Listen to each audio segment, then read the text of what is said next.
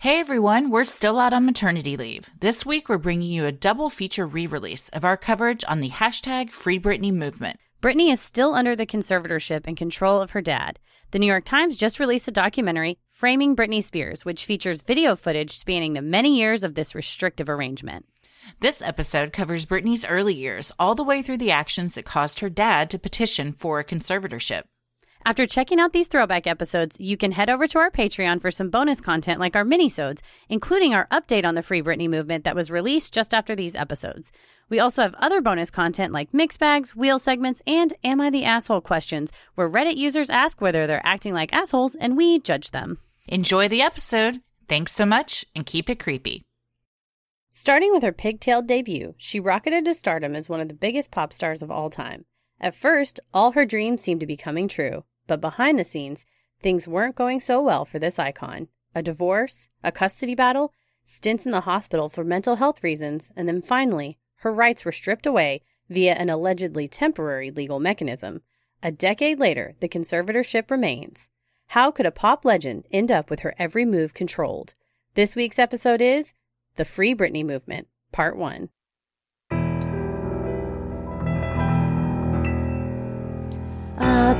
Bump in the night, your heart fills with dread. Probably a murderer who wants you dead. It could be a ghost, a demon, or worse. Perhaps you're the victim of a witch's curse. It's hopeless, you're doomed. You'd call a priest if you could. You'd rather just listen to who? Sinisterhood.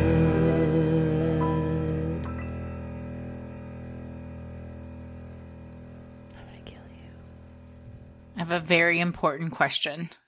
Please. What is your favorite Britney song? Okay, I've been solidly listening to Britney since we decided to. I will tell you what, listening to Britney Spears is like a jolt. It's better than a cup of coffee. Mm-hmm. If I'm feeling sluggish at my desk, put my headphones on. I love Toxic, obviously. I've had Toxic and Circus stuck in my head all day, but I'm going back and forth in between those two. I think later Britney stuff is not as appreciated as it should have been. Oh, was it Glory that came out in, like 2 years ago? Mm-hmm. That one was very good with Slumber Party and stuff on. Slumber Party is a banger. She's got, I mean, even her B-side tracks I think are still good, but the embarrassing thing about me is probably my favorite song is She's So Lucky. I love that song. So much. I love the video. I love the song. That song's great. I had this Shamrock print photo album, and I got some stickers from Michaels and I wrote out "She's So Lucky" on the photo album. Did you know I dressed as Britney Spears for Halloween when I was a child? I did not. What did you wear? I was probably 12 or 13. Inappropriately, I wore a skirt, sports bra, and then like a white t-shirt tied up with it, and then put my hair in pigtails. Oh, so you were sporting the look from the video of my favorite Britney song. Oh, really? Which is "Baby One More Time." Yes. Gotta go with the classic. I've been thinking about this a lot over the past few days. And if like that song is a jolt to me, and it's just like, I feel like it has everything. It was like the beginning of her career. The video is iconic, although perhaps a bit, I don't know. She was 16? So yeah, maybe not the best choice. Apparently it was her idea though. They wanted it to be a lot more tame, and she was like, no, this is me. But it just, I don't know. It's just so catchy, and it has everything. And like, if you hear that song, you're like, oh, hell yeah. Yeah, it's a legend. It's the one where it's like, and you're like, fuck yeah. Everyone starts cheering. If somebody sings that at karaoke or anything. When she first came out, though, I did not like her. I think it's because it's like, were one you of a those Christina fan? Yes. Is that why you didn't Christina like Aguilera. Britney? Yeah, I had Genie in a Bottle. I was like Team Christina. And then it's like, we shouldn't pit women against each other. We can all love. That's true. All kinds of things. But this guy, I was watching music videos and then also live performance videos of her. So then I started watching Backstreet Boys videos. I was making Paris watch. AJ's on Dancing with the Stars right now. I know. And then we went down another rabbit hole of groomsmen dances at weddings is like a thing now, where where you're supposed to like go get the garter from the woman. Well, instead of just getting the garter, the guy will be like, wait a minute, and then music will start and he'll do a dance, or more likely him and all his groomsmen will do a choreographed dance, which goes either one crew, Paris was like, they have to have been like in a dance group together, or like maybe they were on a cheer team or something together. And the other side is like so cringy. Well, here's another reason for me to renew my vows. Yes, I demand a flash mob groomsman dance. Full dance. The only thing is like I would say 50% of them end in Genuine My Pony in the post Magic Mike era. No. And then you are. I kept going. Their families are there. Yeah. And Paris was like, "Calm down." I was like, their mother can see him jiggling his genitalia. Yeah, He was that's like, not. No, I want it to be like funny. It was like Uptown Funk or whatever. And then Yeah. I showed Paris the Evolution of Dance video from like a million years ago on the internet. You know, I'm talking about the guy in the. Paris was like, "This is so funny. What is this?" He'd never seen that? No. Is he from the past? I was like, where you just lived in California. It's not even like you're from. I think that's where they get things first. I know. Yeah, he did not. He'd never seen it, but it's, you know what? That's It an holds impressive up. video. It's still good. Yeah. Still good. Well, no one can dance like Britney. She's the most amazing. Well, I'm going to disagree because I think Beyonce is a much better dancer. Oh, yeah, that's true. But Britney is still very good. I thought of this while I was walking around my house with my headphones on listening to Britney Spears. I was like, Britney walked so like Beyonce and Katy Perry and Lady Gaga could run. You know what I mean? Like it just gets like Madonna was great, but Britney Spears and Christina Aguilera were better. And Britney Spears and Christina were great, but like Lady Gaga and Beyonce are better. You know, it's just like. Do you think Madonna, you think Britney's better than Madonna? I mean, I'm going to go, yeah. I'm going to take the Madonna opposite side there. When you start looking into Madonna, she literally just went into the gay and black community and stole a bunch of stuff. So, well, like, what's revolutionary? I mean, that can be said of a lot of people. Yeah. But I think as far as like iconic, figures, I think Madonna probably trumps Brit. I think Madonna walked so Britney could run. Yes, for sure. They all stand on the shoulders of the icons that came before them. Yes, yeah, definitely. Well, I don't know if we've ever had more requests for an episode than this one. Constant DMs, Facebook, emails. Oh my goodness. Carrier pigeons. There's the skywritings. Yeah, I was going to say the airplane with the banner. Yeah, so this could have been a serial podcast, quite honestly, and there are those out there on her life and this movement, but we're breaking it up into two parts. So we're going to talk about her early career in life in this one, and when things started to spiral out of control all the way up until the conservatorship. And then the next episode will really focus a lot on the conservatorship and the Free Britney movement, which has taken over social media. And all the conspiracies, or sounds like they're not really conspiracies at this point. It's just straight up fact of what's going on with her. I will say, I have like so many where we start doing research on stuff. I have a newfound respect and wish I could go back to past Christy and say, you don't know what's going on in her life, so don't judge her. It's true. Because, like... What's that saying? Like, everybody be kind because everyone's fighting a battle you don't know? The 2007 VMA Awards. Oh, Christ. That performance makes me sweat just thinking about it. And she was so criticized for it. But when you find out, oh, she just lost custody of her kids. You don't know what she was going through mentally, what medication she's on to just try and get on that stage and fulfill her contract and duties at all. So yeah, it's, this is one of those where once you really start looking into it, you realize just how taken advantage of she has been since she was a little girl. Yeah. And it's quite sad. It makes me want to just be friends with her and be like, I got you. We're not going to let them put you on stage. We will never let them do that to you. Not to sound like I looked up that Chris Crocker fella from the Leave Britney Alone video, and I told you, revelation, did not know he was a comedian. I thought that was legit. Well, he was doing a good bit. He sold the bit. He was amazing. He was a good actor, but I mean, it didn't really. But you get famous. You can. It rings true though. We should. People look at celebrities, I think, a lot of times like they're not real people. and you can, like, they still check their Instagram accounts. They still see all the mean things that people say about them. They read reviews of, they're just normal people. They just happen to have a lot more money than most of us and a lot of fame. But it doesn't mean that the things that people say don't cut them to the core, just like everybody else. Yeah, it's like, people don't live in a vacuum, you know, unless David Sedaris talks about he totally, like, really will not Google himself. But he's like, it sucks when I'm accidentally on something and you see that a is thing my and you're life. like, I go out of my way to not look at anything. Same. But if something accidentally pops up, I'm like, well, and you know, most of the time it's good. But if you see something that isn't good, everyone hurts the same. Was that an REM song? Wasn't that? That's right. So yeah, all that to be said, whether it's just a person on Facebook or Britney Spears, everybody just be cool, be kind. Yeah. Think about, do I need to really post this mean thing? Do I need to write this rude review? Or could I maybe just go about my day without saying anything at all? I could also just not. I had that feeling the other day, though, because I had really good vegan nachos from that place in Garland, and I've been really obsessed with the local pizza.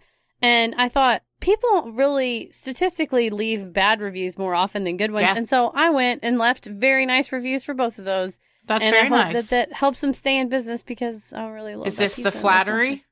The Flattery in Dallas is the best pizza I've had in my whole life. And I used to live in Wow. Chicago. It makes me cry thinking about it. I just had a full dinner and I would still eat a full Flattery pizza. I got to try it because you've been talking about this place for weeks now. I'm addicted. It's the toppings. It's the toppings. Yep. You said it's the cheese. Well, buffalo mozzarella. Yeah. Oh, man. My fave. Well, let's get into this. I'm Christy. I'm Heather. And here's Brittany. Bitch. Brittany Jean Spears was born on December 2nd, 1981, in Macomb, Mississippi, the second child of Lynn Irene Bridges and James Parnell Spears. Soon, her family moved to Kentwood, Louisiana, where Brittany's parents enrolled her in dance lessons at age 3, after having discovered what a naturally talented child she was. Just 2 years later, she stole the spotlight when she performed What Child Is This to her classmates and their parents at her kindergarten graduation. That's a big song to sing for a 4 or 5-year-old.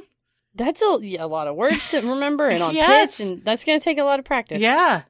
When we tried to take Ella to dance class, she screamed uncontrollably to the point where we had to remove her from the class, and then she just went outside and sat on the sidewalk and wouldn't let us near her. So it went a different route. That's a whole mood right there. I know that feeling. And I was like, what child is this? Just to Tommy. Having been in singing, dancing, and gymnastics classes for several years, Brittany's mother, Lynn, believed her daughter was destined for even more. It appeared Brittany agreed, saying of her childhood ambition in an interview with Rolling Stone, I was in my own world. I found out what I'm supposed to do at an early age. I always wonder with child stuff like this, did you or do you think you did?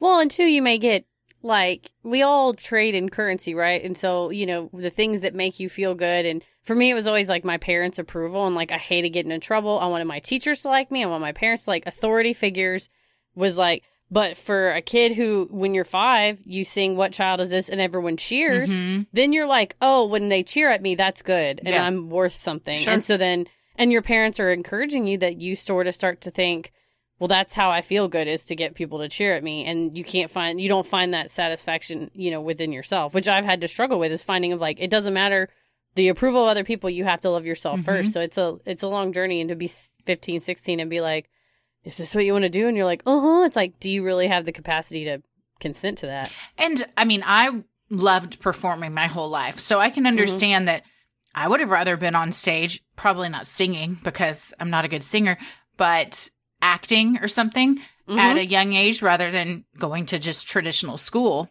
I hated Amanda Bynes because I was like, I am funnier than her and I should be on all that. That's my life. I should be with Kenan that's Thompson. how I feel about a lot of TV shows. I'm like, how did this fucking get cast? Why am I not on TV? Heather and I should have a show. We could do something so much better than what's on there right now. I mean, but I remember I had a friend in middle school who was a dancer, and she had dance practice every single night for hours, like 3-4 hours. And I would always be like, don't you get tired of it? She was like, no, not when you love it so much. But I'm always, I don't know, now that I'm older, I'm like, did she love it so much? Or was she kind of being forced to go do this? I don't know. I think with a lot of these things, you start off really liking it because it's fun. But then at some point it becomes work and you're a kid and you're like, I just want my life back. Yeah, I want to go play and throw rocks at my friends or whatever you do. That's what I do. Throw rocks at your friends. I want to go have fun and throw rocks at my friends. Well, 3 years after her singing debut, when Britney was 8, Lynn took her daughter from their hometown of Kentwood, Louisiana, to Atlanta to audition for the revival of the Mickey Mouse Club. Unfortunately, little Britney was rejected for being too young for the show. But this didn't stop Lynn. After meeting a New York talent agent at the audition, she moved her daughter to the Big Apple to pursue their showbiz dreams. It was here Britney began taking acting classes at the Professional Performing Arts School located in Hell's Kitchen. I mean, it's what a little kid like me and you that like to perform and have attention. This is what you think you want. Oh, yeah. For sure. Did you watch the Mickey Mouse Club? I loved it. I didn't watch it. You didn't watch it? Oh. No, not really. I wonder if we didn't have that kind of cable, like that, that channel. Well, I guess she's closer to my age than yours. Because what, she's 37 right now? She's born in 81, yeah. Okay. Just a couple years. Yeah. I loved the Mickey Mouse Club. Really? Yeah. With the JT and Carrie Felicity? Yes. I told you we went to Chicago and Carrie Russell was doing an interview out in the park. For Felicity? They had Felicity, yeah. I love Felicity. That's one of my all-time favorite shows. She's cut her hair, and we were there with my friend Franklin, and he was like, Felicity! I love Felicity. Screaming Felicity, and you could tell she just did not, because she was like, I cut my hair. That's not me anymore. I don't do that show anymore. You could tell she was just like, would you shut Well, she cut her hair on the show. It was a big transition. Yeah. I love Felicity so much. Oh my gosh. That show, that and My So-Called Life are I could talk about them for days. Well, after an early appearance on Star Search in 1991, where she lost to a 12-year-old named Marty Thomas, Britney was finally cast on the Mickey Mouse Club in 1992, alongside the fresh faces of Christina Aguilera, Justin Timberlake, Ryan Gosling, and Carrie Russell. Their 4-year run was fun, but in 96, the club was closed for good, and Britney was forced back into a regular life. She returned to Macomb, Mississippi, where she attended Park Lane Academy for high school. While Britney was popular, she still yearned to perform, telling Rolling Stone that high school was like the opening scene in Clueless with all the cliques. I was so bored. I was the point guard on the basketball team. I had my boyfriend. I went to homecoming and Christmas formal, but I wanted more. I was also a very big fan of Star Search. Oh, really? Did you not watch Star Search? Oh my gosh. Uh-uh. I'm so surprised by both of these revelations. I think you would have loved Star Search. Yeah, I think Mickey Mouse Club I just missed because of timing. I was more into Kenan and Kel and all that and stuff on Nickelodeon. But Star Search, I remember it being on, but I don't remember. Again, probably a lot of my life has just been fueled by petty jealousy of it should be me on that stage. Well, you know who else was on Star Search at a very young age? Who? And also, I don't think she won. Beyonce. Beyonce? Mm-hmm. So it turns out Star Search was a flop. Well, and Justin Timberlake was on there. Was he? See, I mean, and it's so crazy that Disney had they had the foresight to be you know what, all of these people are successes, and you're like, you know what, they sure are. They all went on to have crazy successful careers in their own right. It's so weird that on competition shows, so many times the people that come in second have the better career. It's true. Yeah. So many times on, American Idol. Yeah. I was like, it's not America's Got Talent. American Idol and everything. Yeah. The second place people. Cause sometimes those contracts are so messy that the people that get them kind of get screwed. Yeah. You get locked into doing bad shit that you don't want to do. Eager to get back on stage, Britney began talks to join Innocence, an all-girl group. However, after speaking with her entertainment lawyer in New York, Larry Rudolph, she decided to go the solo route. Rudolph provided Britney with an unused Toni Braxton song she could use as a demo. After recording it, Rudolph began shopping Britney around to various record labels. And in 1997, Jive Records, home of the greatest boy band of all time, the Backstreet Boys, signed the promising young songstress. Years later, Innocence would open for Britney on tour before breaking up in 2002. Sometimes I'll add editorial notes in my notes to you, and then Christy kind of decides what's in the final script. And man, I love when she leaves and stuff like that. That is, of course. How was I going to take that out? These are your boys. I love them too. It's Jive Records. They're no more, I believe. They have since dissolved, but they had some hit makers. Oh, yeah. It was a machine, just turning them out. Mm-hmm.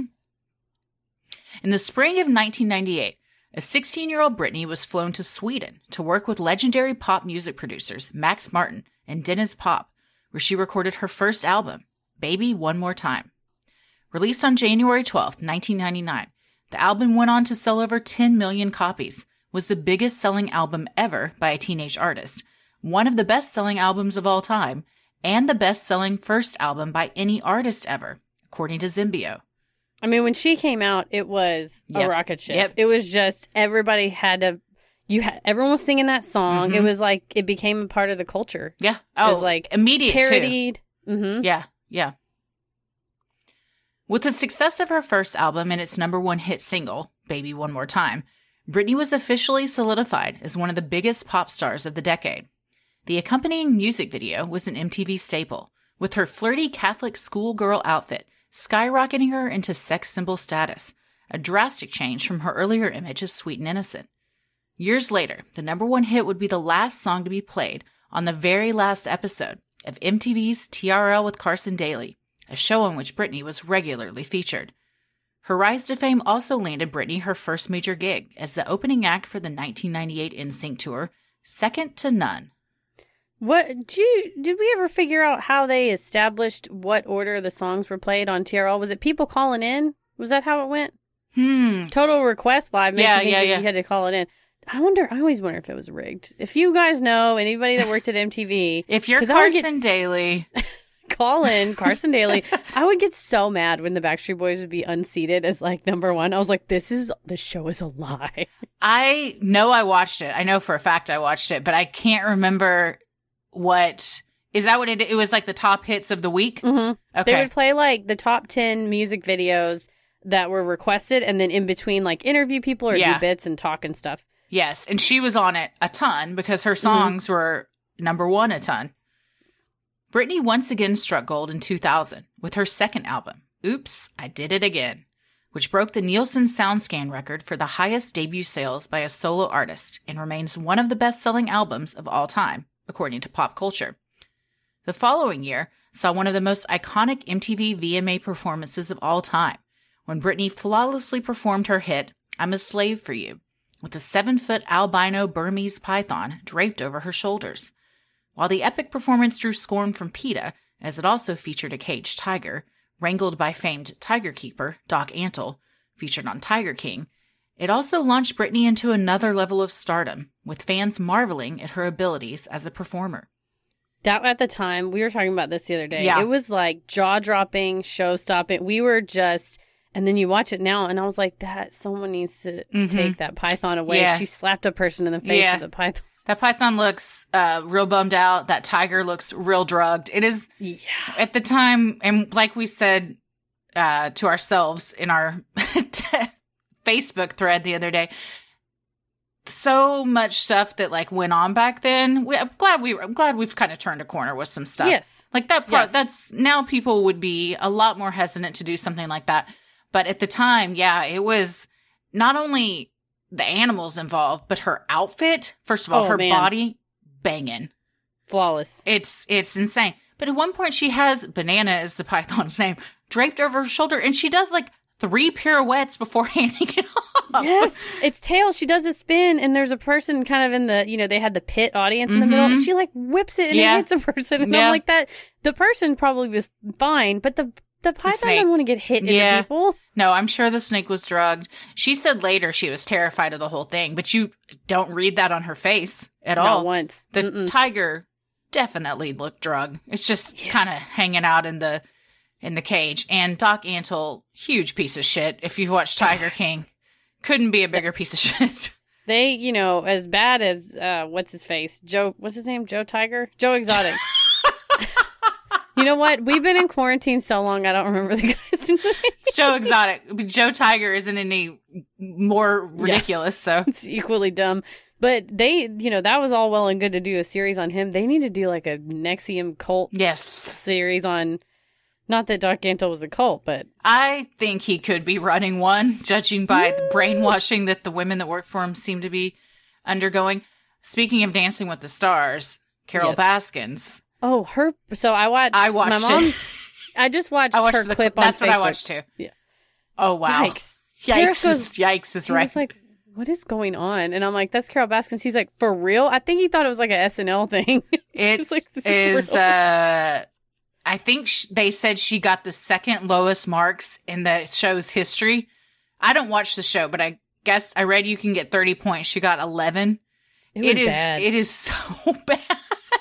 I mean, I guess she's upright, so that's a couple of points. And she reasonably did moves, but you can tell they choreographed it so she'd kind of stand there and the dude would spin around her versus AJ McLean, who has amazing moves. Oh, yeah. I'm sure he's great. Also, it was to Eye of the Tiger, a little too on the nose. But what's even more insane is her ex-husband's family took out ads during the debut asking the public for any information about his murder and disappearance and saying that Carol was involved. The first one aired right after she danced. You know what? ABC's playing both sides of the fence. Yes, they are. They're getting paid by everyone involved. But I was like, that is ballsy to a whole new level. Well, smart, though. You got eyes on her. Yeah, there's been some stuff that's come out recently about that, too. Oh, yeah. Britney's fame and bank accounts continued to grow. She landed a deal as the new Pepsi spokesperson in 2001, an opportunity that years later would have her playing a sexy gladiator alongside fellow female icons Beyonce, Pink, and Fergie in one of the most popular commercials of Super Bowl 2004. In 2002, Forbes declared her the most powerful celebrity of the year on their Celebrity 100 list after she earned a reported $39.2 million and was featured in over 25,000 news items. For some perspective, number 2 that year was Tiger Woods. Whoa. Yeah. Yeah. That's, first of all, I just want to say I love Pink. Pink's great. I got to go see her concert when last time she came through Dallas, and I just cried. You know who else was at that concert? Amazing. Who? My father-in-law. Why? Was he, or was it Lady Gaga?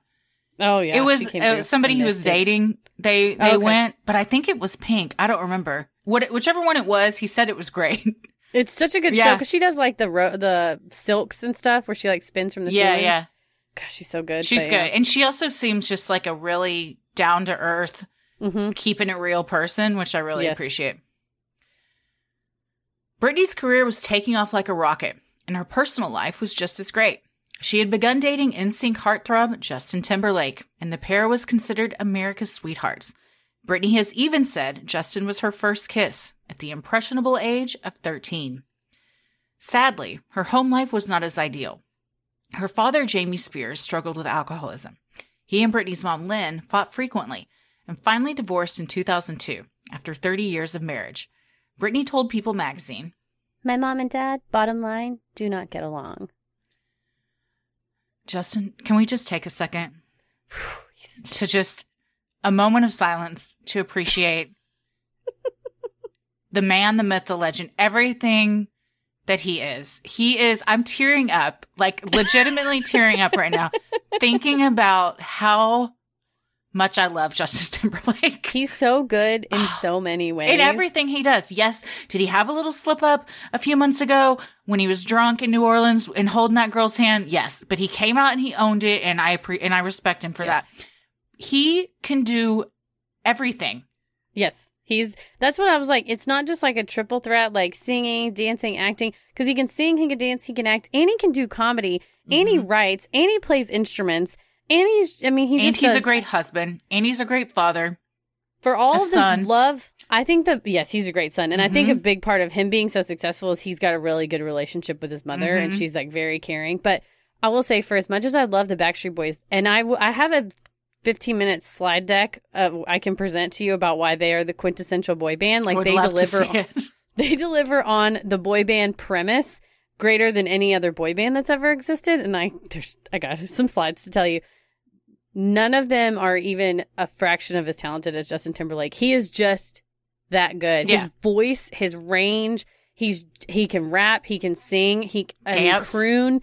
The dancing. Oh, but God. And all his, I'm a huge Lonely Island fan, and all his stuff with Lonely Island, he's so good. He's so funny. He slays every time he's on SNL. He's one of the few hosts that if he is in New York and he has a standing invitation to just drop by and do whatever, like Alec Baldwin, because they kill it every time they're on there. So good. Oh, yes. And to imagine your first kiss is Justin Timberlake. Well, my first kiss was Nick Carter, so whatever. Out of a magazine? No, when I was a kid, my mom was friends with someone who was friends with their bodyguards, and we went and met them. And Nick gave me a big hug, and then we kissed each other on the cheek. What? That really happened? I didn't know this. No, it was the first boy whose my mouth touched. Oh, wow. I didn't kiss him on the mouth. We kissed each other on the cheeks. Well, that's still impressive. Mine was a guy named Matt at a church lock-in. Who I don't know where the hell he is now. He wasn't in a boy band. I know that. He was Nick Carter. No. I turned on Nick Carter's solo album. Again, I love Nick. I love the Backstreet Boys. It is such trash pop music, but I love it so much. And I know every word to it. And I told Paris, I was like, if I'm ever in a coma and you need to revive me, turn on Is It Saturday Yet from Nick Carter's Now or Never CD. And Paris was like, I don't know what that is. I was like, no one does. No one has That's that how CD. you know that... Like, if you're ever abducted, and I'm like, put Heather on the phone, and your abductor's like, this is Heather. I'm like, Heather, recite all of the words to Is It Saturday Yet? And they're like, what is that? And I'm like, I told you, it's not her. Oh, no, it's in my head. I can sing it I've never heard it. I have no idea what the song is. It's so embarrassing. It's so dumb. You can listen to it offline. I will. I for sure will. Despite her success, pop life was also not all it was cracked up to be. Reportedly, Britney was only given an hour off every day for downtime due to her hectic schedule. She was also allegedly a perfectionist and was known to seek out the approval of others, especially her parents. Even though she was a megastar, Britney didn't always love the limelight. In an interview shown on the YouTube show, Ms. Mojo, Britney said, I'm a shy person, and I'm not really made for this industry because I'm so shy. Her shyness was perhaps mistaken for an ability to be controlled, as her team was in charge of choosing every aspect of her career, including clothes and underwear, according to Miss Mojo. You can kind of see starting to get at this level after the Oops, I Did It Again, and she's just really taken off.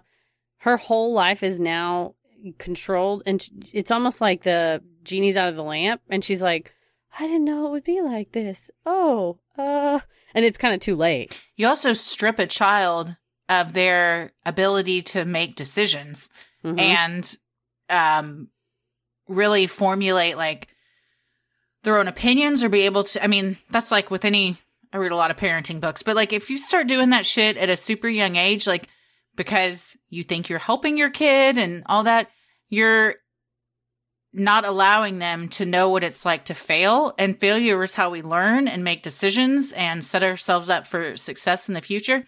So now she's a 7-year-old person, and she's hardly made a decision for herself since she was 16 years old. Younger, really.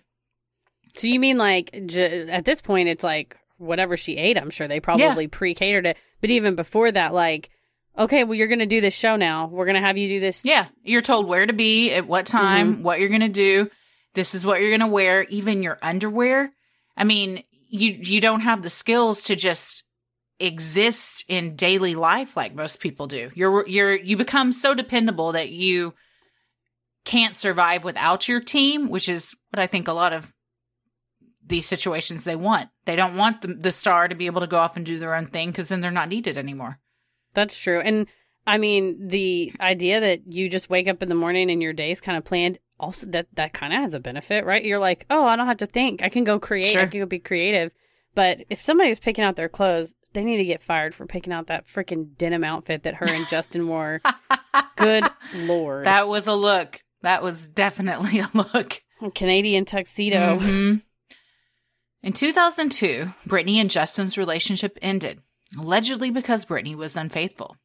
This portrayal supposedly entitled JT's Cry Me a River, which featured a Britney lookalike in the music video. At the time, Britney told journalist Diane Sawyer of the incident. I think everyone has a side of their story.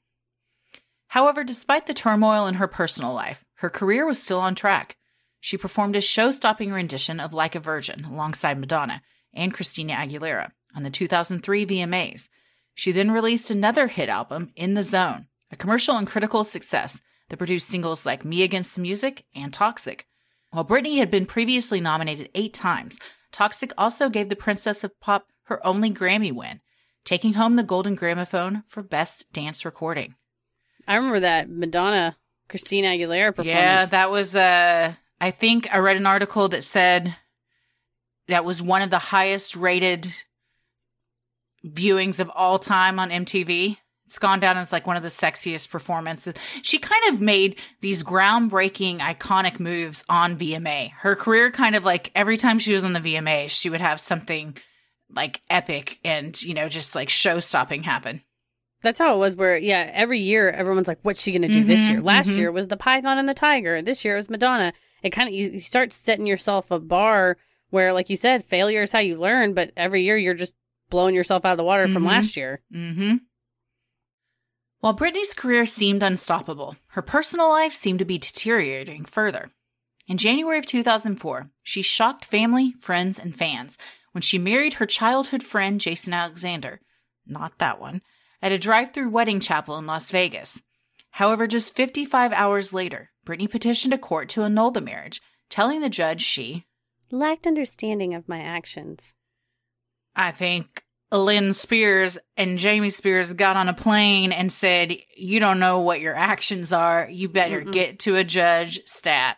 They were like, if it's, I mean, I'm sure with the annulment, you have to say that you didn't consummate the marriage. And I mean, obviously the judge allowed them to annul it because can you imagine as rich as she was at the time? Now, we'll get into her estate planning later. This is January 2004. I think in March of that year, all of her assets got put into a trust, a revocable living trust, which is very smart, but it would tell me that it didn't exist before that. Mm-hmm. And you got all this cash, all this money, and you just got married to somebody who's going to try to ask for half of it at some point. And, you know, her parents were like, whoa! So yeah, all her crap got put into a trust pretty much right after this. Yeah. And beyond that, I think a lot of people were just shocked that he was just her friend. You would think someone this mega icon would be marrying Justin Timberlake or, you know, another megastar. But it was like, Jason, the guy from Seinfeld? And everybody's like, no, it's not that Jason Alexander. The Summer of George. What a marriage. I ship that whole thing. Yeah. They're America's sweethearts after that. For sure. But I wonder, you know, now... obviously in part 2 we'll kind of get into her attempts for freedom. You wonder if every move is controlled back then and her buddy from childhood said, you know, if you were my wife, I'd let you do anything you wanted. Or she's just like, I'm like anybody. It's a teenager. She's not really a teenager at this point, but she didn't really have a normal teenage life. You just want to rebel. You want to do something that you're like, this was my decision. I'm deciding to do this. No one else is telling me. Maybe I'll piss a bunch of people off, but it's still my decision. Just 6 months later, following a canceled tour due to knee surgery, Britney got engaged to Kevin Federline, a dancer who she had known for 3 months. The two agreed to a reality show called Britney and Kevin, Chaotic, which documented their relationship and saw them married in a non-legally binding ceremony in September of 2004. 3 weeks later, upon finalizing the prenup, the couple was officially hitched. At the time, K-Fed said in their reality show regarding the marriage, worked out pretty good. Britney, however, later told the Daily Telegraph that the reality series was probably the worst thing I've done in my career. That makes me laugh out loud. First of all, I watched this. Mm-hmm. Chaotic 100% was an accurate name for it. Watching them talk to each other and just in general how they talked. And that particular clip, he's like, worked out pretty good. It's perfect. She's like, yeah, baby, it's perfect. It's perfect. It's perfect, isn't it? He's like, oh, yeah, it's perfect. It makes me think of Ron Swanson and Tammy, too. Mm-hmm. They're just like, oh, no, I want to get in your face. Oh, and then, obviously, at other times, we're like screaming and they're in each other's faces. So chaotic was the right word. It was, yeah. And again, she's, at least in the documentary, it's just them and their bodyguards and camera crew going around everywhere. So she doesn't really have, at least that you see, people telling her what to do, managing her every move. It's kind of just a free-for-all. She, at the time, was living her best life. Mm-hmm. I think you're happy you get probably mom and dad or whoever manager kind of off your back and say, it's me and my husband, leave us alone. Mm-hmm. Brittany and K-Fed had 2 children, Sean Preston Federline, born September 14th, 2005, and Jaden James Federline, born September 12th, 2006. Brittany was widely criticized in February of 2006 for photos that showed her driving while holding her son Sean in her lap, a move she blamed on a scary moment with the paparazzi, and later admitted was not smart on her part. Later that year, in November of 2006, Brittany and K-Fed divorced, citing irreconcilable differences. In the Ms. Mojo video, The Heartbreaking Life of Britney Spears, Brittany said, I think I married for all the wrong reasons instead of following my heart. I just did it for the idea of everything. Brittany was reportedly ordered to pay K-Fed $20,000 per month for child support and was ordered to undergo random drug and alcohol screening as part of a nasty custody battle.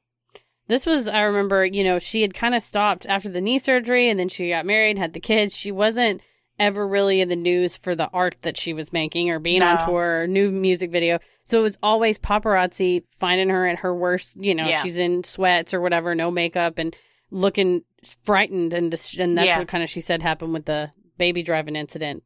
Yeah, she was always in Us Weekly or Star, anything for, look how much weight she's gained. Look how trashy she is. She's just white trash. This is around the time when the infamous picture of her walking barefoot into the gas station that we recently... Yes. Was that on a mixed bag we talked about that? Did we? We talked about on something. I Everything thought so. Runs together at some point. But she definitely wasn't making headlines for her chart-topping records or anything like that anymore.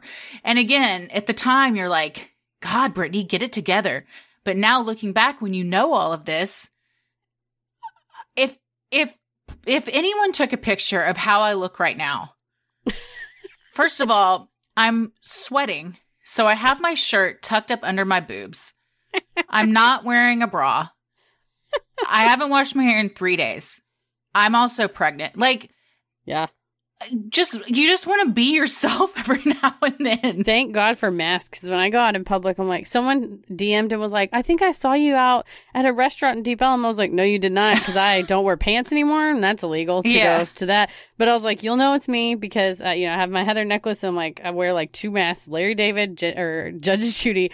But thankfully I can cover my face because I don't wear makeup anymore. My hair's greasy. Mm-hmm. And, on Zoom, I can reasonably... I was doing all my new job stuff on Zoom and my hair is so oily. It looks dark.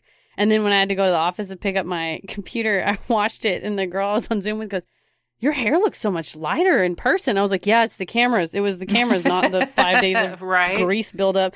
But you take for granted that also, even on our best days, I love you and I love me. And I think we're both, happy, strong, beautiful women. And on our best days, we never look like Brittany did on Slave for You. Mm-mm. And so you set, or how she looks in Oops, I Did It Again video or the Toxic video. So the community, the world sets these standards of oh, well, that's how you look. It's that's how she looked at one day for 3 minutes. Mm-hmm. That's not how you look.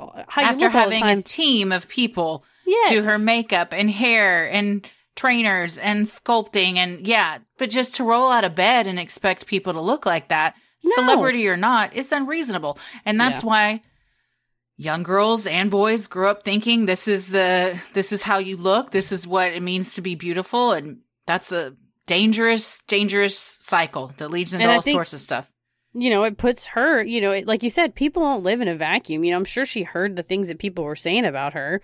And you think, oh my God, I am white trash. I'm so ugly. Oh, I am fat or whatever. And it's like, no, you're fine. You're normal. It's okay to be normal. You're a normal person. In the 2000s, the society, it was sharks. We were monsters. Yeah. There was not as much body positivity as we have now. No. And celebrities, too, aren't given the luxury of you can be normal. Mm-hmm. It's, no, you've set this standard for yourself, and we all expect you to look like this 24/7 because it makes us uncomfortable when you don't. Therefore, you got to keep it up.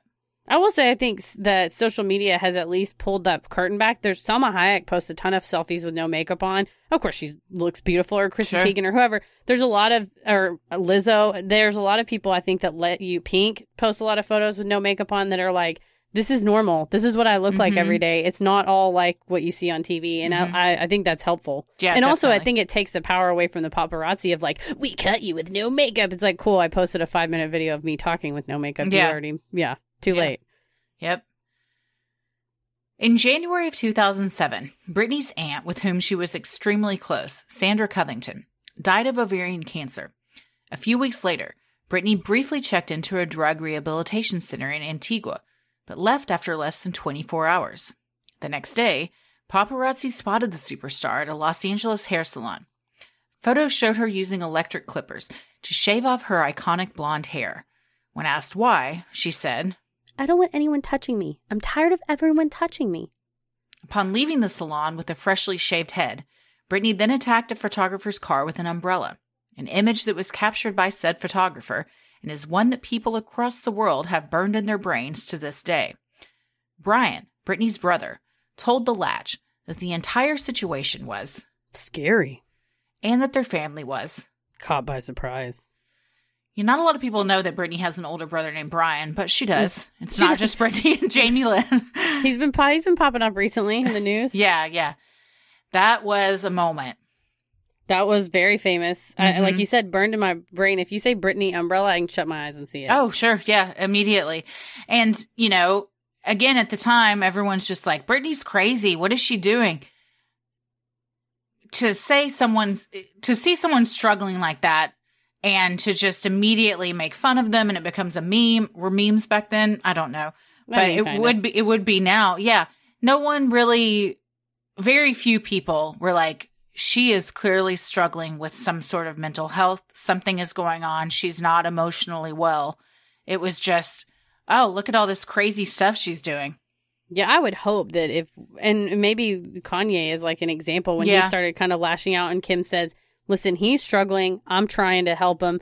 Leave us alone. Give us a minute. But I would hope that if we saw actions like this now that, there are still mean-spirited assholes out there that would be like, Britney and the umbrella. But I think if something similar to this happened today, I think hopefully we as a society have slightly evolved in the last 13 years to say, oh my God, that your first reaction is like, oh my God, someone should check on her. Yeah. Not, haha, what a nut. Bleh. Yeah, for sure. Yeah, Kanye, I think the situation with Kanye is kind of, like you said, Instagram kind of pulls back the veil on that stuff, even though I don't think he is intentionally trying to clue people in on what's going on, like Kim coming forward and saying, like, he's been diagnosed, where this is what it looks like. And then again, you're like, as mega rich and popular as those people are, they are still people. Mm-hmm. They still have the same, maybe not the same struggles you and I have, but they can have the same struggle. Mental health affects whoever. It doesn't care how rich or popular you are. So to see that, like, they are still struggling with the things that anyone can struggle with there. So yeah, give them some time. Yeah, that's health, mental health, physical health, and age and time comes for us all. It doesn't matter how famous you are. And you know, at the end of the day, Kim Kardashian West is a person whose husband is losing the battle with a mental illness. Yeah. And it's very sad to watch. Mm-hmm. I went down a Kardashian rabbit hole. Oh, because they shut it down, right? The show, their last season is next year. I haven't watched this show in years. I watched it when it first came out. But I guess in the most recent season, Kourtney and Kim get into this, like, physical fight. Whoa. So I watched it, and they do get into like a physical fight with each other. They just treat each other like shit a lot of the times on that show. But then I just went down a rabbit hole of how it got to be that way, how their looks over the years, to see how all of them have transformed from, I think it was 2004, around there when that show first came out. Like, to see how Khloe first was seen on TV to now, she does not look like the same person. Mm-mm. It is wild. The Jenner kids don't, the Kylie and Kendall. That's the one. My goodness. Kylie has really had a lot of work done to resemble Kim more and more. Kendall has more of the natural beauty kind of look. Well, and people will message, back when Kim Kardashian was like, I want to go to law school, people are like, look at this big idiot. I'm like, hey man, if she wants to try and do a thing, she's very passionate about wrongful incarceration, very passionate anti-death penalty. And I've listened to interviews with her talking about cases. She grasps the legal concepts. I mean, she really is. She's doing the, apprenticeship. She's clearly taking it seriously. I don't know, so now with the Kanye stuff may have distracted her a little bit, but the interviews I heard where she talks about the stuff that she's passionate about, she seems to be on it. You can't make $900 million a year and be an idiot. Yeah. I was like, people are like, well, she does, you can sell the teas or whatever, like, oh, suck this sucker and you lose 50 pounds. Like, come on now. But going into that, if that's what you want to spend your time is helping people get out of jail, I'm not going to shame a woman for wanting to do that. That's a pretty noble cause. I think I should correct myself. I don't think she doesn't make $900 million a year. Her net worth is $900 million. Because I went down this whole thing of the siblings and the mom who makes the most. So she clearly makes the most at $900 million, even though Kanye tweeted that she was a billionaire. Forbes has said she's really not quite a billionaire yet. Who do you think is the second most rich? The lipstick one. Yeah. Who sells? Yeah. Kylie. That's the she one. makes her net worth is just under $900 million. So Kim is 39. Kylie is, early 20s. I don't even know. So imagine Kim's worked twice as long to get to that. And yeah, it's because she, that makeup line, they both make the majority of their money off their makeup lines. Genius. That's genius, man. But then the next one is Khloe, and it's 41 million. It's this huge jump. Damn. That ain't nothing. But... Oh, hell, of course not. But I imagine that family has so many issues going on. And when money is so important to you like that, and you're just looking at how much each other makes and comparing yourself in the competition. For anybody that says Kim Kardashian's dumb, that woman made $900 million starting off with a sex tape. Mm-hmm. Point to me one other person that's done that. She didn't win the lottery, right? You haven't seen mine. Okay?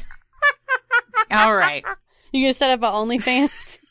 Yeah. It's just that one video? It's one video. It's it's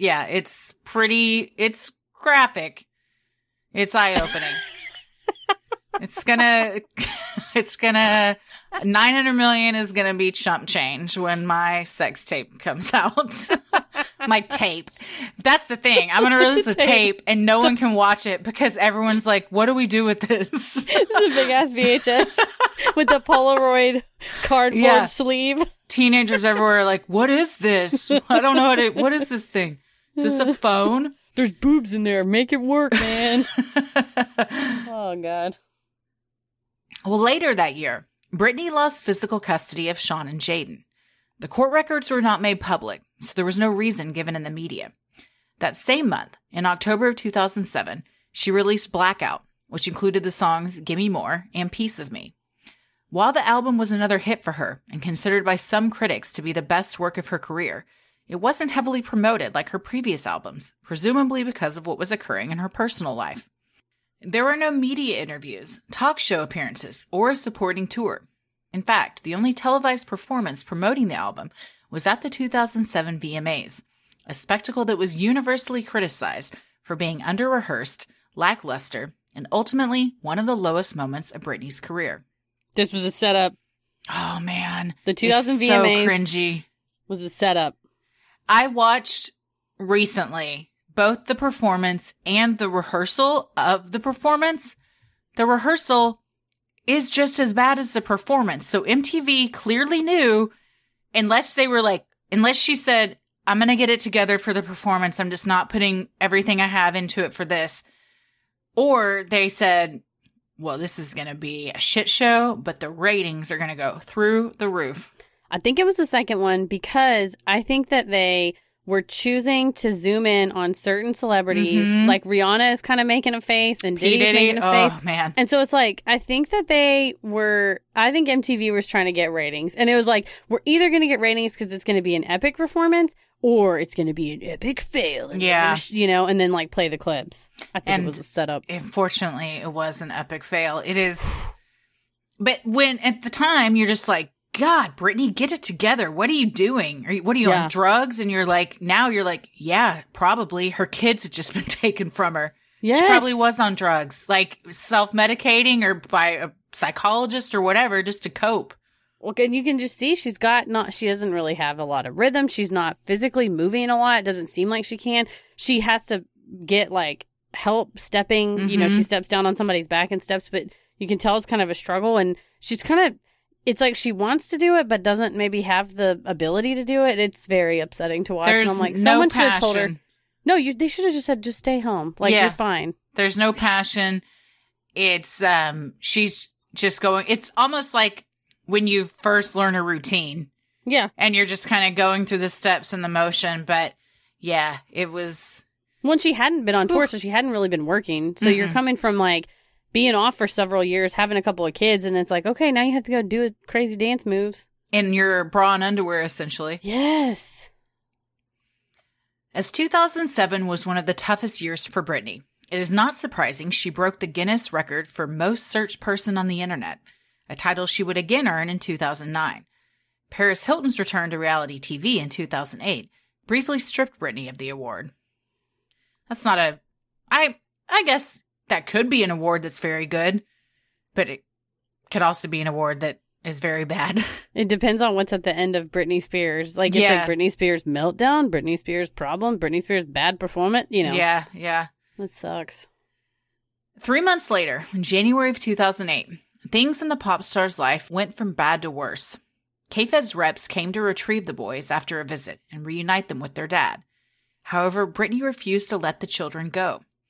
Officers were called, and when they arrived, they found Brittany behaving strangely, possibly under the influence of a substance. Because of this incident, her visitation rights were suspended.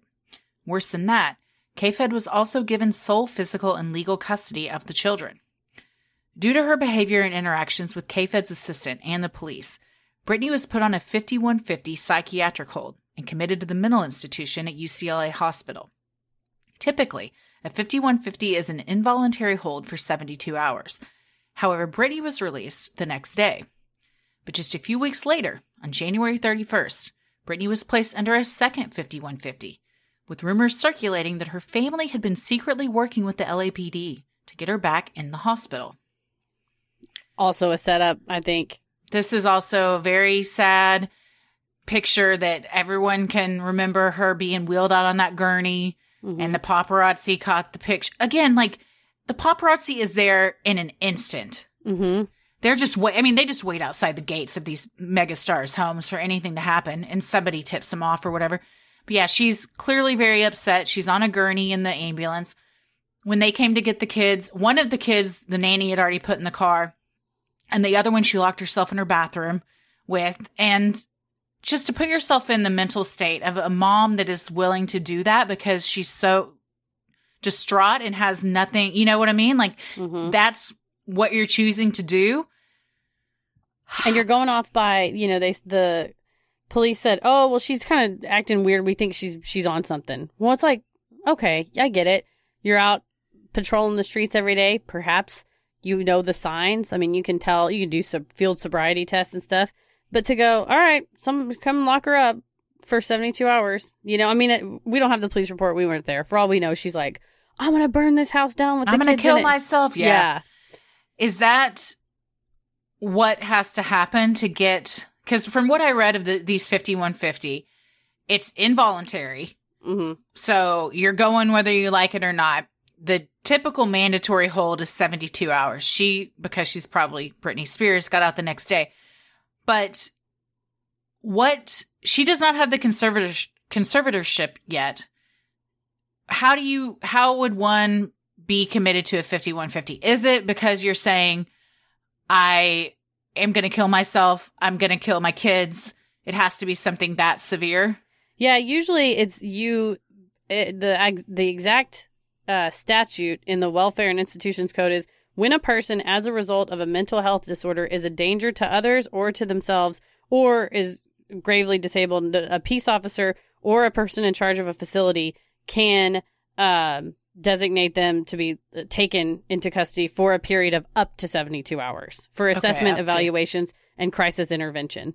So like you said, we don't know what was going on there, because it was like a 3-hour ordeal from the time the cops came until they took her away. So all sorts of stuff could have been said. I'm sure her family was there saying like this kind of stuff's been going on or whatever. Mm-hmm.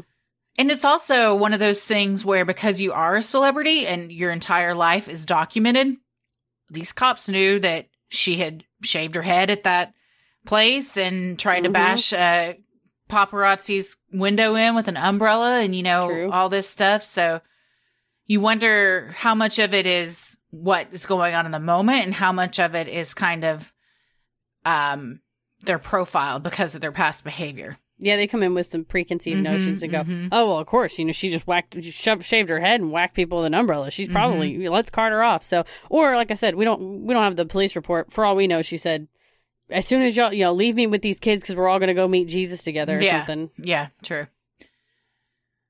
Citing her delicate mental state, her father petitioned the court for a temporary conservatorship in 2008. Britney initially opposed the conservatorship and attempted to hire her own attorney, but was deemed mentally unfit to select one. Eventually, when she was told the conservatorship was best for her children, she relented. 8 months after the temporary conservatorship was granted, the court made it permanent, giving her father and her lawyer full control over every aspect of her personal and financial life.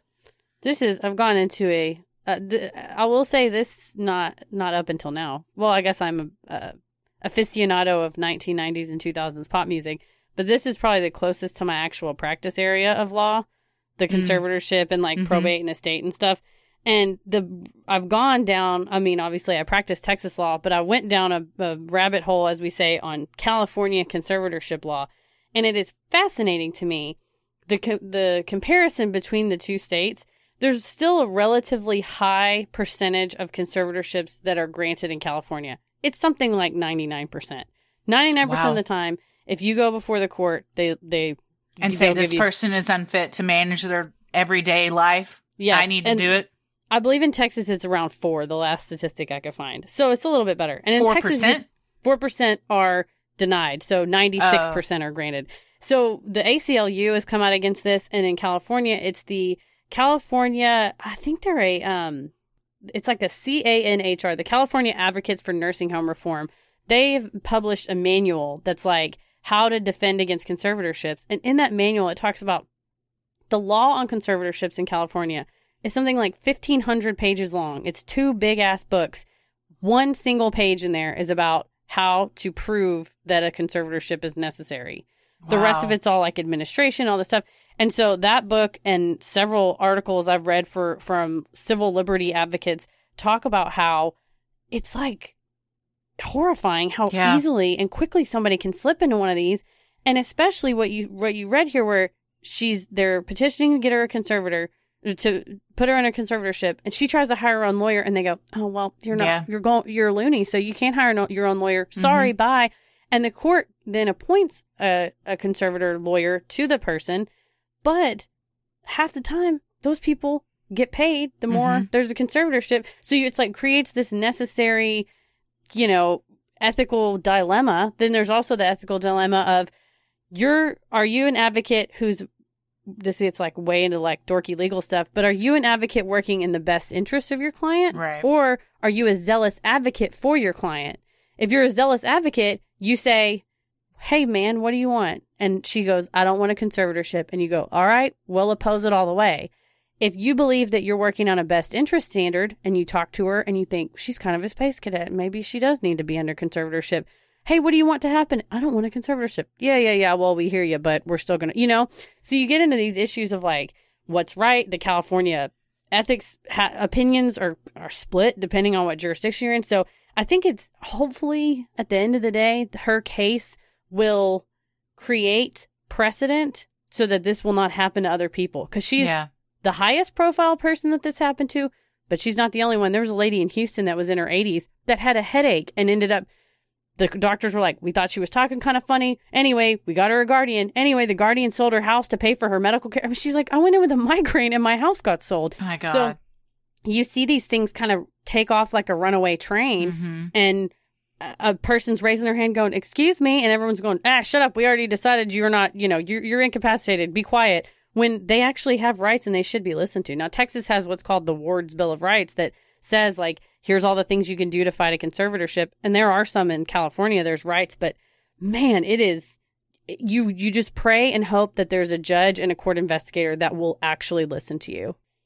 God forbid this happened to you. Yeah. It's like what we were talking about in the last episode, the trans-Allegheny, like women were just thrown in there because they were hysterical or whatever and would try, no, I'm not, or you don't want a lobotomy and you're saying, I'm perfectly fine. I don't need this. Okay, well, let the doctors talk. Let the lawyers talk. We know better than you.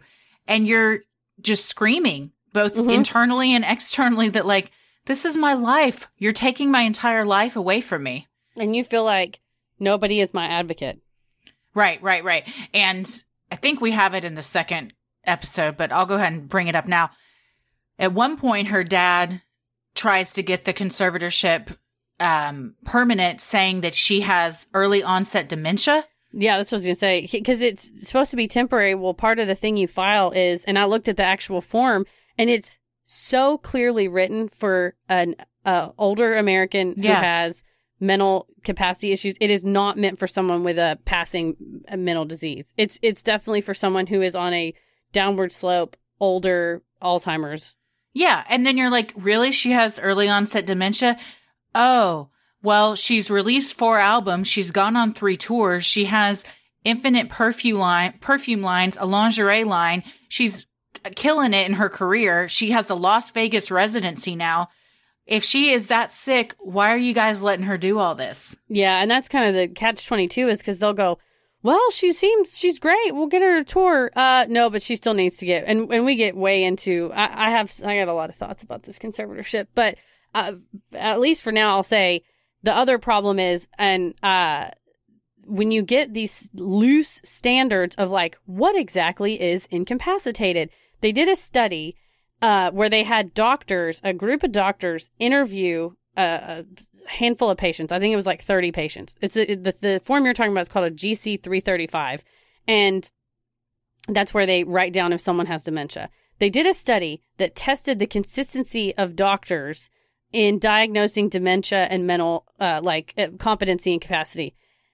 They only had a 56% agreement rate, which means when asked, hey, what do you think? They only agreed on half of them. They concluded that it's very subjective. It's idiosyncratic. It depends on the doctor. It also depends on what they're told beforehand by the family members of like, because God forbid they go, well, mom's just having a good day today, but normally she's a lot worse. And you just go ahead and mark them as incompetent. But then when they changed it and they said, okay, here's 15 different things or whatever, 10 different things you have to test for, when there was a subjective thing to check off, like boxes to check off, that the consistency jumped to 76% of agreement. But California does not have a strong, doesn't have a standard set for what this capacity question is. So if you have a doctor who's willing to sign a thing saying that they're dementia, that's what you're going to get. You're going to get them. Anytime something is subjective, from ice skating scores to something like this, it's like, it's just, so you're just taking somebody's personal opinion and using that to dictate this entire person's life. And on the flip side, so they tell her, okay, well, so there's like 2 standards, right? So one standard is, do you need a conservatorship because you can't, the exact definition is like you can't provide for your own, personal safety or whatever. The other side is California has a thing called the Due Process and Competent Determinations Act, which determines when you're competent to enter into a contract. And based on that, I believe at the time that the conservatorship, the question is like, Do they understand the rights, responsibilities, risks, or benefits involved in their decision? I mean, she was like reasonably lucid, like interacting with her parents, asked them to be let out. And the standards they asked are like, do they know what time it is? Do they know where they're at? Do they know who they are? Can they look at, if you said, hey, read this magazine article, could they get through the whole thing? Can they pay attention? I couldn't, so who knows? But can they communicate verbally or even non-verbally? Do they understand, quantities? If you said like, is 10 a lot? Is 1,000 a lot? So there's these questions where you're like, oh, this is clearly meant for like someone with significant, maybe like a traumatic brain injury or a significant developmental disability or somebody with significant Alzheimer's or dementia. But I've literally read in that the Canner had a transcript of a guy who was in his 80s. But he's totally lucid. And the court goes, well, we still think you need a little bit of help, so we're going to go ahead and get you a conservatorship. And it's like, what you've just done is stripped this person of all their dignity. Yeah. And for a pretty weird, nebulous standard that, like, the courts don't really have a standard. So I hope for her case this goes to the California Supreme Court and beyond and sets a standard that says you cannot do this to people. Because there's standards and she's meeting them. Yeah, and based on those standards you just said, like, if she can't do those things, then again, how is she killing it in her career? Yeah. And is able to get on stage and perform and remember lyrics and remember dance moves and everything and be a businesswoman.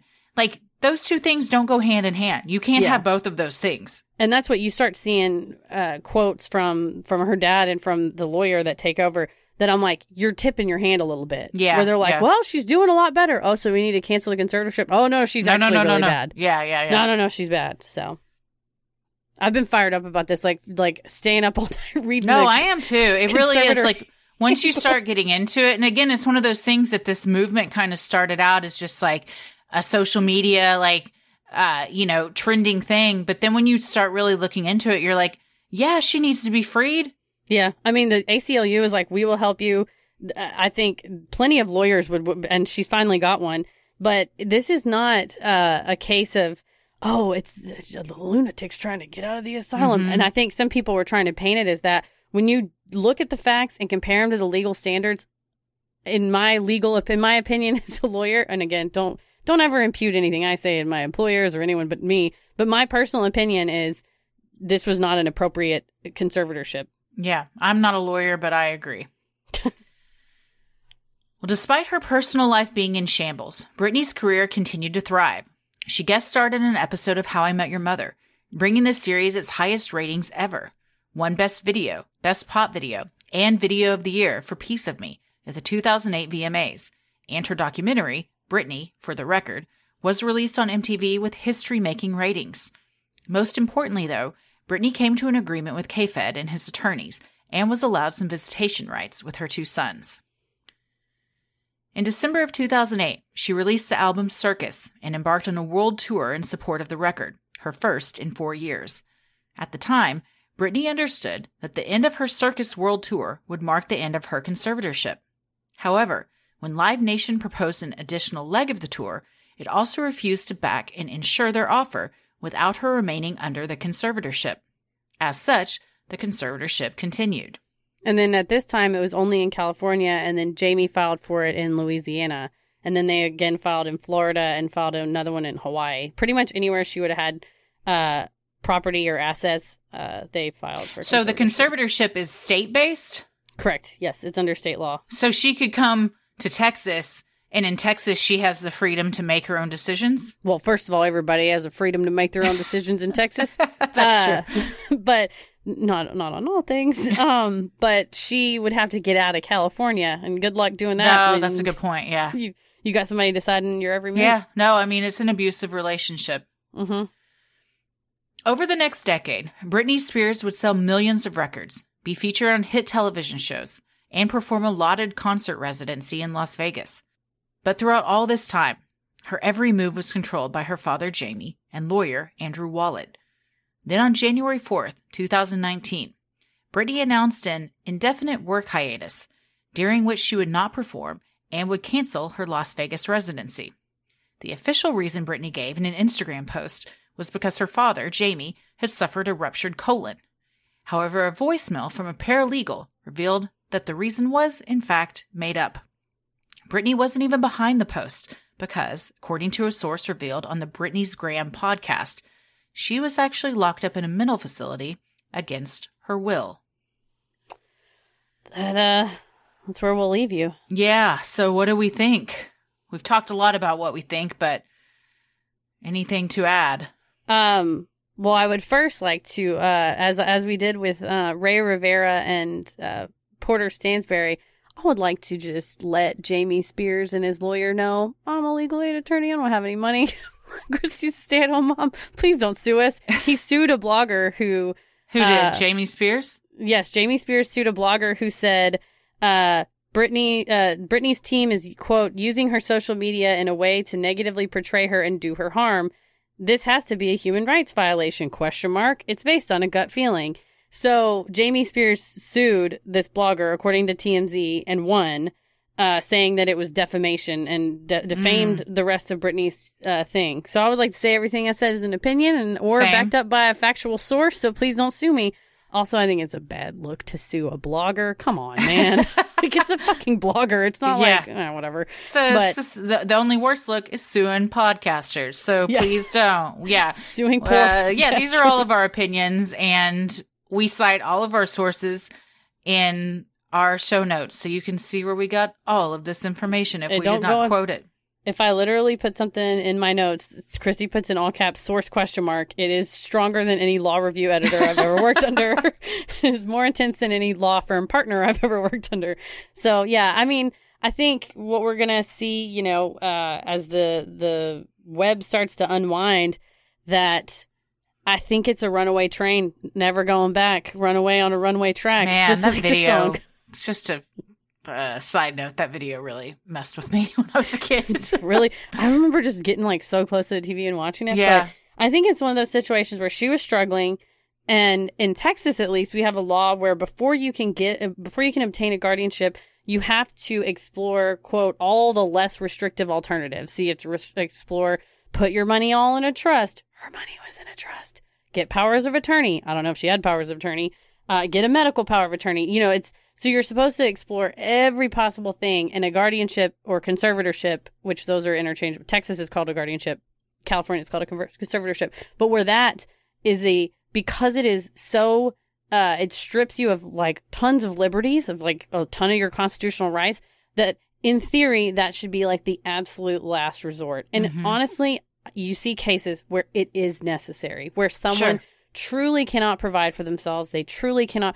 But we all have the right to make dumbass choices. Sure. I mean, as long as she's not hurting her kids and she's not hurting herself, you have the right to marry a douchebag. You have the right to eat garbage. But the question starts becoming, well, where do we as a society want to let the state step in and tell us you can't, you really can't eat macaroni and cheese every day for dinner? It's like, yeah, I can. Well, I can eat whatever I try want. to tell that to my almost 3-year-old. She'll take your ass to court. Let her have her mac and cheese. But I think the stakes were super high here. And I think maybe at the time too, as a dad, you think, well, this is the only thing I can do. But I don't know. I've looked at as many publicly available documents as I can, as many court filings as I can look at. But of course, a lot of it, and it's her right. A lot of the medical stuff has been made private. But she's recently come out and said, hey, make it all public. I don't care. I want you to know what I've been going through so you can tell me, public, society, the people who I've always looked to for validation, help. You love me for so long. I think that's very telling. Yeah. For someone of her stature to say, I'm willing to be as vulnerable as one can be, and you can see everything about me if I could just get my life back. I think we owe it to her. Yeah. To keep our eyes on this situation. And, it sounds like the court she's got a good lawyer. It sounds like they're taking it seriously, and we'll get into kind of all that next time. But it's the power of social media, the power of a podcast. Is Britney's Graham. Those hosts have really, they just put a ton into just being, fans, but doing their due diligence and really reaching back out to the source. And once it came out, before they published the voicemail, really went through and vetted it and made sure the person was who they say they were. And I think that was kind of the big catalyst that pushed it to the forefront. When you hear a person that you admire and you love is locked up against their will, allegedly, you want to look into that. So sure. And I'm glad that people have. We'll get into even more of the details of this conservatorship and the movement that unveiled on Instagram, her TikTok stories, her alleged possible coded cries for help on her social media, all in the next episode.